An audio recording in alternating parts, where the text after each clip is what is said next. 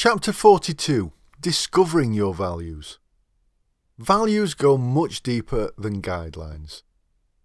They can't simply be created by a team of people thinking up words that sound good.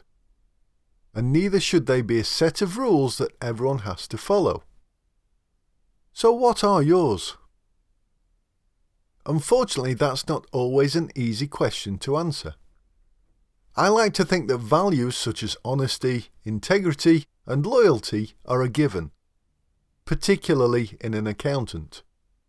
Most people expect accountants to be honest, and they won't choose you simply because you bandy the term about on your website. When you're first asked to ascertain your values, your mind can go blank. In my own case, to avoid this, I was coached through a process, and I strongly recommend that you follow this approach rather than trying to go it alone. That said, you may find the following exercise useful. 1. Think of 3 people you really admire and of how they conduct themselves, how they always seem to do the right thing. I'm not talking about celebrities or business magnates that you've only read about or seen on TV, but your family, friends, colleagues, or simply people you know well and respect. 2. Next, make a list, as long as you like, of the qualities you most appreciate in each of them. It doesn't have to be per person, or of qualities that they share. Here are some of the things I came up with. Doesn't just assume someone else will deal with the problem. Won't go home until they've ensured a customer is completely happy.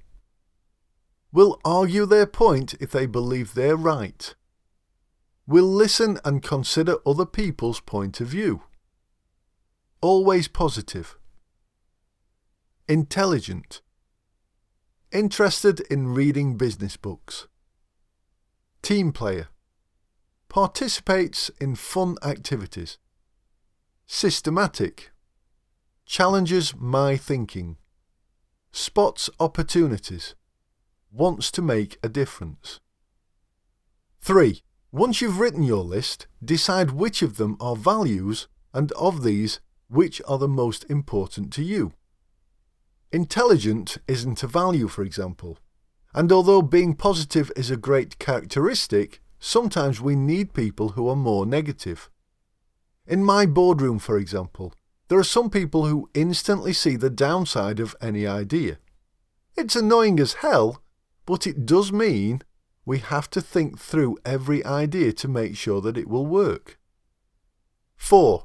Write down 3 to 5 items that encapsulate the essence of at least 2 of the qualities you've written down.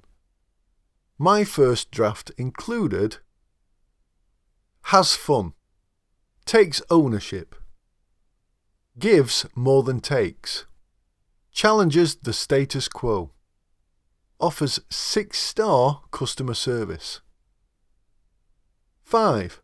Provide 3 new bullet points for each of those items to explain what you mean by it. This is particularly important if you decide to use what I referred to earlier as the default value. For example, for you, honesty may involve telling someone something you believe they should know, even if it upsets them. Other people might choose to be less forthcoming without feeling they're being dishonest. Explaining exactly what you mean by a value will help others to understand.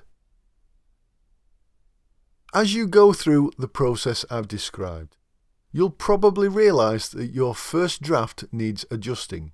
Mine certainly did, but the values I eventually came up with were: Value 1. Own it. In other words, treat it like it's your business. Trust your judgment. If you see it and it's not right, sort it. Value 2. Inspiring wows. Speed stuns. Surprises create smiles. Surpassing expectations is sensational service. Value 3. Fun, with a serious intent. We create an environment of enjoyment and productivity. Recognition, acknowledgement and celebration are important. And family comes first. Value 4. Keep evolving. We encourage everybody to continue to learn by reading books, attending courses, to develop their skills, but also to stretch themselves outside of their comfort zone. Any learning that they take, any ideas that they bring forward, they should take ownership of and, wherever possible, make those ideas happen within the business once discussed and agreed. Value 5. Make lives better. We align ourselves with the global goals, and we encourage others to do so too.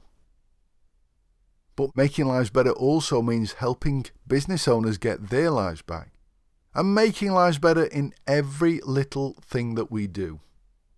Simon Chaplin from Greenstones, an accountancy practice based in Peterborough, came up with a great way to explain exactly what he meant by each of his values. Once he'd developed them, he produced an example scenario and asked a client to help him create a storyboard to illustrate it. This storyboard is now on the walls of his practice and serves as an inspiration and a decision-making guide to each employee. Of course, it should go without saying that the process doesn't end with putting a poster on your wall and/or your website.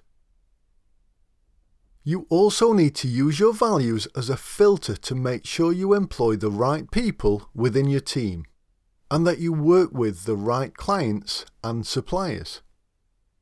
To reiterate, discovering your values should not be a team exercise.